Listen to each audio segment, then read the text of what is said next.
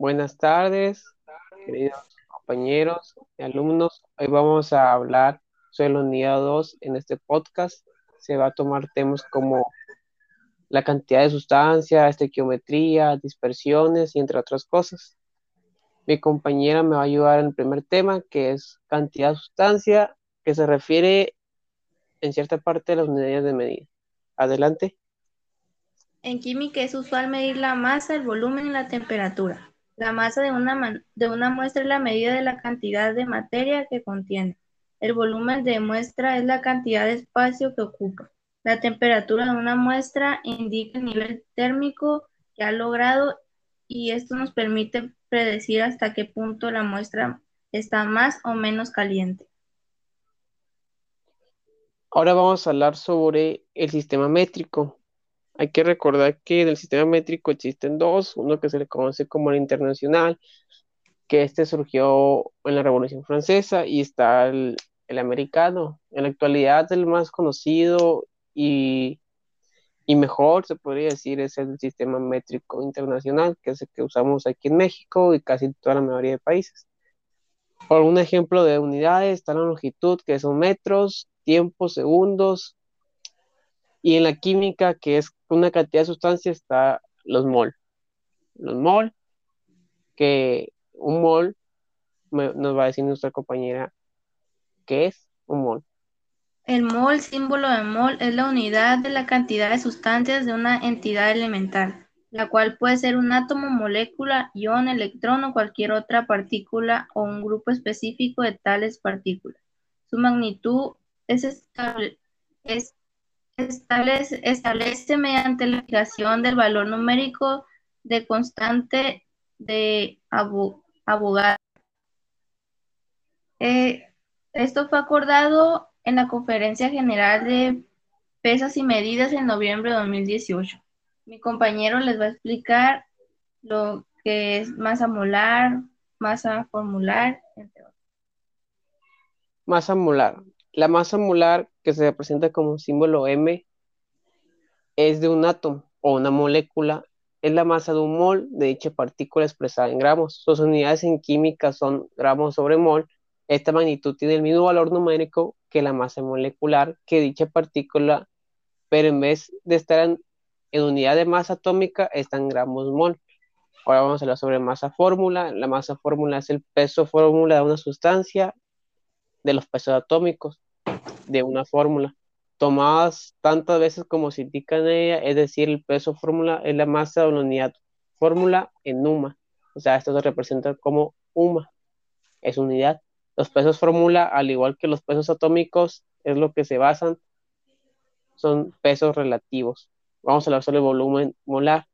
El volumen molar, pues, una relación entre el número de moles, que es igual a la masa del soluto, entre la masa molar.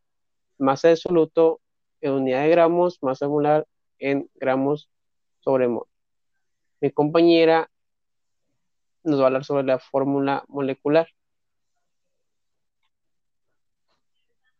La- Esa te tocaba a ti. Todo eso era para ti. Ah, cierto, perdón. La fórmula molecular indica el tipo y el número real de átomos que forman la molécula de una sustancia. Una sustancia. Perdón. Esto se refiere que esto nos indica de forma exacta las moléculas que hay en una sustancia. Por ejemplo, en H2O nos dice que hay dos moléculas de agua. La fórmula empírica es, no nos enseña o nos muestra las cantidades exactas de una sustancia. Ahora vamos a hablar sobre la estequiometría de reacciones químicas, que esto nos va a ayudar mi compañera. Ahora sí. La ecuación estequiometría de una reacción química impone restricciones en las cantidades relativas de reactivos y productos, en las corrientes de entrada y salida a un reactor. Si la reacción es A igual a B, no podemos de ninguna manera comenzar con un mol de apuro y al finalizar tener 2 moles. Eh, Siempre tiene un término de consumo para las reacciones irreversibles que es reactivo igual a producto y para reacciones reversibles reactivos igual a productos.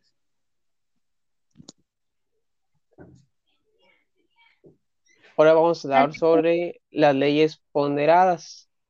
Las leyes ponderadas químicas son las que rigen la proporción en masa y en volumen para formar compuestos. Para determinar dichas proporciones se llevan a cabo los llamados cálculos estequiométricos, que es lo que habló mi compañera ahorita. Por lo tanto, trata de una composición de las sustancias en masa y en volumen, es decir, de las relaciones de combinación química. Las tres leyes ponderadas son ley de la conservación de la materia, ley de las proporciones definidas o ley de Proust, ley de las proporciones múltiples o ley de Dalton. A continuación, nuestra compañía nos va a hablar más sobre estas tres leyes, que la primera es conservación de la materia. Antonio Lorenzo estableció experimentalmente esta ley. En toda reacción química, la masa total permanece constante antes y después de la reacción. Dicho de otro modo, la materia no se crea ni se destruye, solo se transforma. Esto lo constatamos al ver que la suma de los reactantes es igual a la suma en masa de los productos. La proporciones definidas o ley de Rousseau. Cuando un elemento se une a otro para formar un compuesto, lo hace simple en una proporción fija e invariable, que se modifican por exceso de algunos de ellos. Nos vamos a pasar a la otra ley, que es la ley de proporciones múltiples. La ley...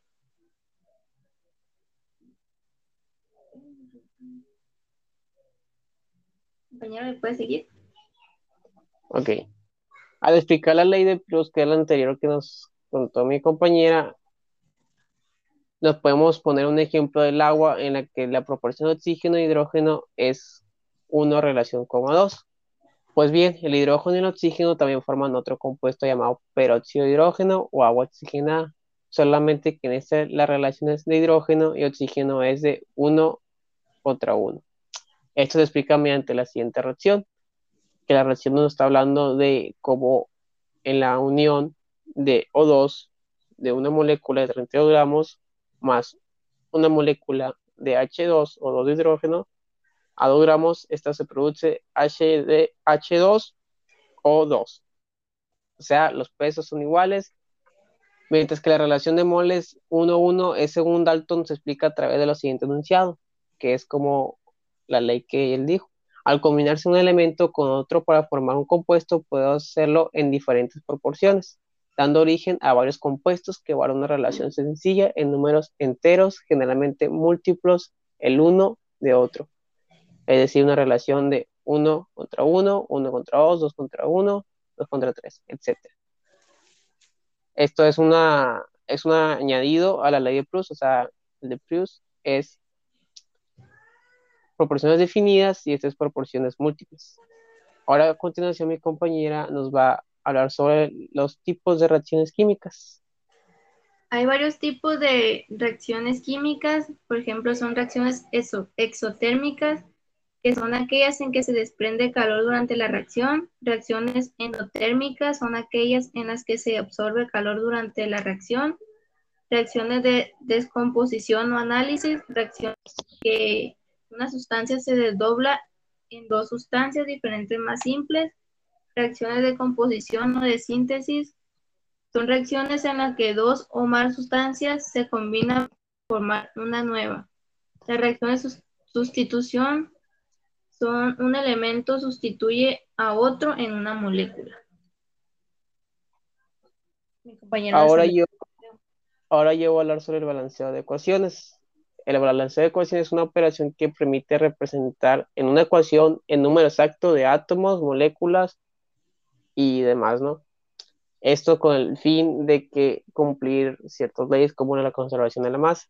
Tanto en los reactivos tenemos que tener la misma cantidad de los productos. Hay tres maneras o las tres métodos más comunes que son tanteo, redox y algebraico. El tanteo es en sí ir cambiando números hasta que nos dé a la par en los dos lados. El algebraico, como su nombre lo dice, es una manera más matemática para descubrir los números exactos para cada elemento. El redox, se rige a los procesos de óxido y reducción de los elementos. Por ejemplo, se puede decir que cuando un elemento está en los reactivos y luego separa los productos, se puede oxidar o disminuir. Entonces, a raíz de esto, se utiliza este método. ¿Qué tanto se oxidó? ¿Qué tanto se redujo? Ahora mi compañero nos va a hablar sobre los tipos de soluciones químicas. Los tipos de soluciones químicas se clasifican según el nivel de la mezcla electricidad, concentración, entre otras. Es importante saber cómo identificarlas y cómo funcionan. Por ello, estos son, son homogénea y heterogénea. Que homogéneas son aquellas mezclas en donde los compuestos que se ligan no se pueden diferenciar el uno del otro.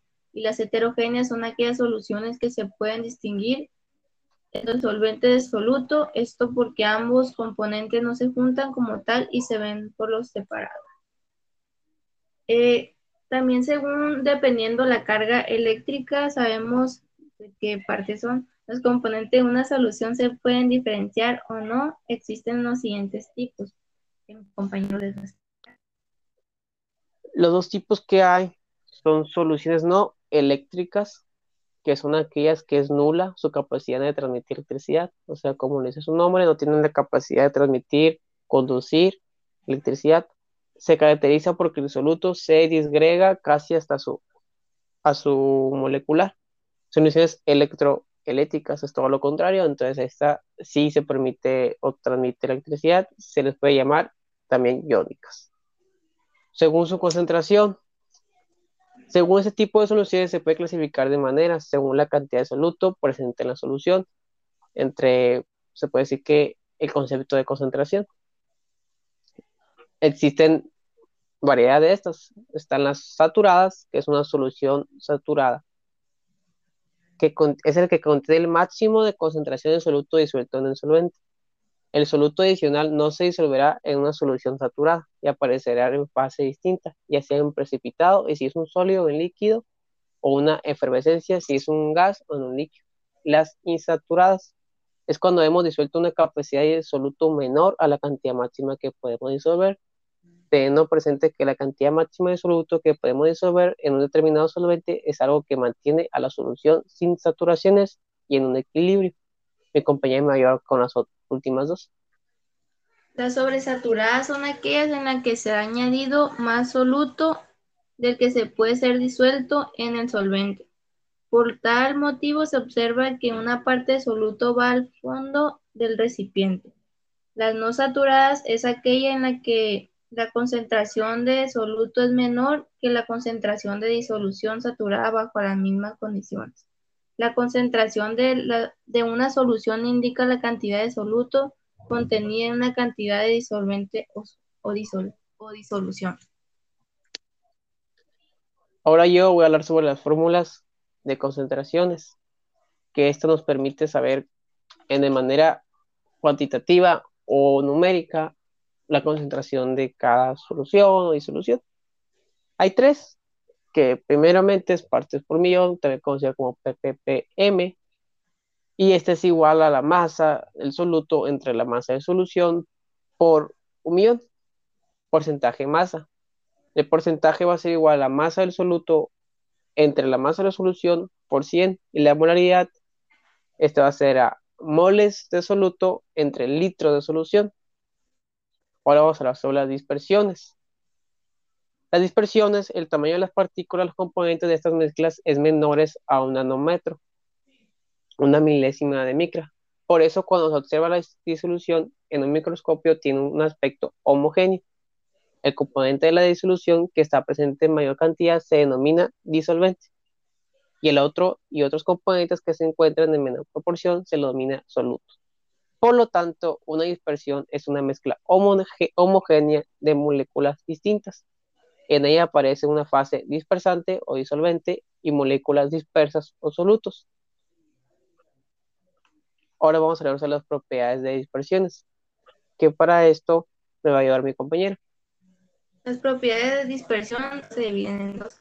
La absorción es un proceso por el cual las partículas de una sustancia son atraídas hacia la superficie de un sólido o de una partícula coloidal. En suspensión, no debes confundir la absorción de absorción, que se refiere a la entrada de una sustancia al interior de otra. Y la diálisis es un proceso que permite separar las partículas coloidales de las no coloidales. Este efecto se logra gracias a una membrana cuya permeabilidad únicamente permite el paso de las partículas no coloidales. Ahora, ahora yo le voy a dar un ejemplo sobre una dispersión, que en este caso el soluto va a ser líquido y el disolvente va a ser gaseoso, o sea, va a ser una disolución gaseosa. Por ejemplo, tenemos el aire húmedo, que el agua está disuelta en nitrógeno, es un ejemplo. Otro puede ser sólido en líquido, que este puede ser agua endulzada, azúcar disuelta en agua. Y para esto nos vamos a meter más en las disoluciones gaseosas, líquidas y sólidas, que para esto me va a dar mi compañera con las gaseosas.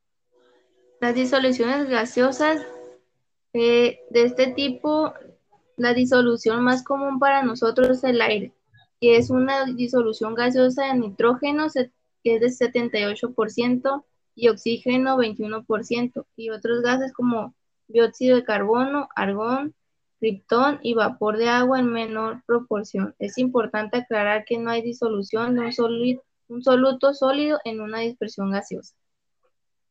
La disolución líquida, esas también son muy comunes a nosotros, principalmente aquellas en donde participa el agua como disolvente.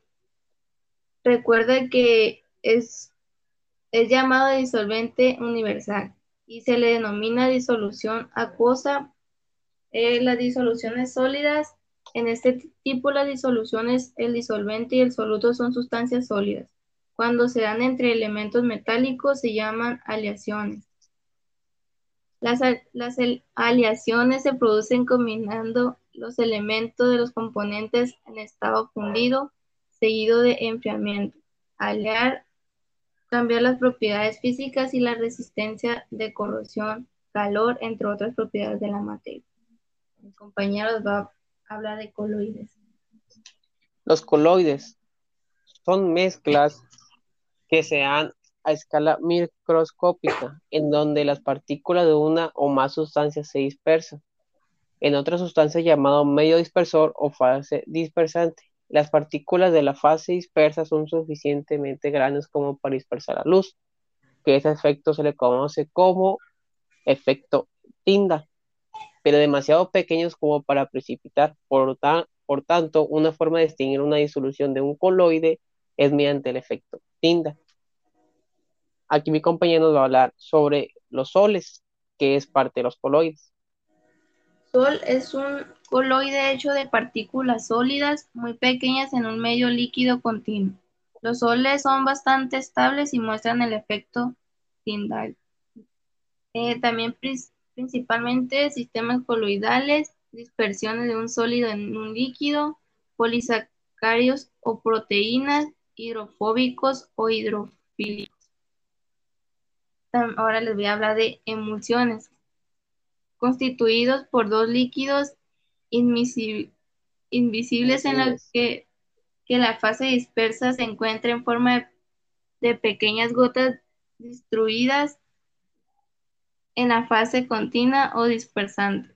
Son inestables si responsa, ay no, ya me equivoqué. Si reposan, se precipita o se va a la superficie de una de las capas.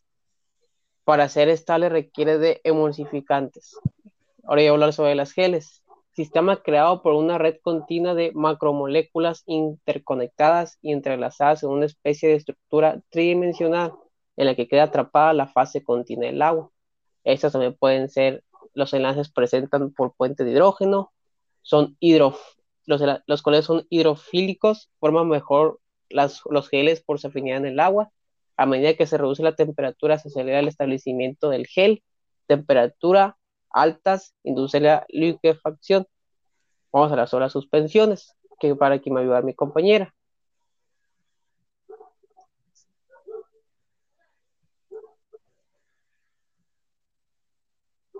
Las suspensiones son mezclas homogéneas que se dan a escala macroscópica. Es decir, las partículas son tan grandes que se ven a simple vista, tienen un tamaño superior a 1 pm Oh, sigue, perdón. a 1 por 10. Ahí, ¿me puedes ayudar ahí? No sé. A 1 igual a 1 por 10 a la menos 6 m, es decir, 1 millonésimo de metro. Continúa. Sí.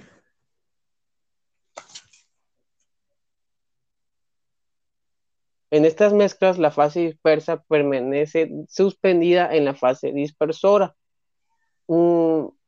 Estos casos o ejemplos se puede decir que son como los medicamentos, que se le conoce así como tal suspensiones, que se ocupa agitar antes de usarse o ser bebidos, ya que la mezcla se asienta en el fondo, entonces por eso se ocupa agitar. Una tabla comparativa entre las disoluciones, colloides y suspensiones, pues aquí presentan varias cosas, por ejemplo, todos, casi la mayoría son homogéneas, las disoluciones son transparentes, las colloides translúcidas y las suspensiones opacas. El tamaño de partícula en las disoluciones es menor a 1 nanómetro, las colloides es entre 1 nanómetro y mayor, y la suspensión es mayor a 1 nanómetro. La normalidad y molaridad en disoluciones. Yo le voy a hablar sobre lo que es la normalidad y mi compañera la molaridad. La normalidad es la otra unidad más utilizada en química para soluciones líquidas en el momento de hacer análisis volumétricos. Se indica con la letra N y es un equivalente, es una unidad que resulta de dividir los gramos del soluto G, la unidad medida, entre el peso equivalente del mismo. Ahora mi compañero nos va a ayudar con el último. La molaridad de una disolución se define como el número de moles de soluto presentes en un litro de disolución. La molaridad es es una disolución que se define como el número de moles de soluto presente por cada kilogramo de disolvente. Esto fue todo por hoy y gracias. Nos vemos en la próxima. Esto fue todo por hoy. Espero les haya gustado. Agradecemos antemano entre yo, mi compañera, por escucharnos y espero que les haya gustado todo lo que vimos el día de hoy, aunque fue algo extenso a la vez pasada, pero aún así pienso que les va a gustar, aunque sea un poco más largo que la vez pasada. Nos vemos en la próxima, en la unidad 3.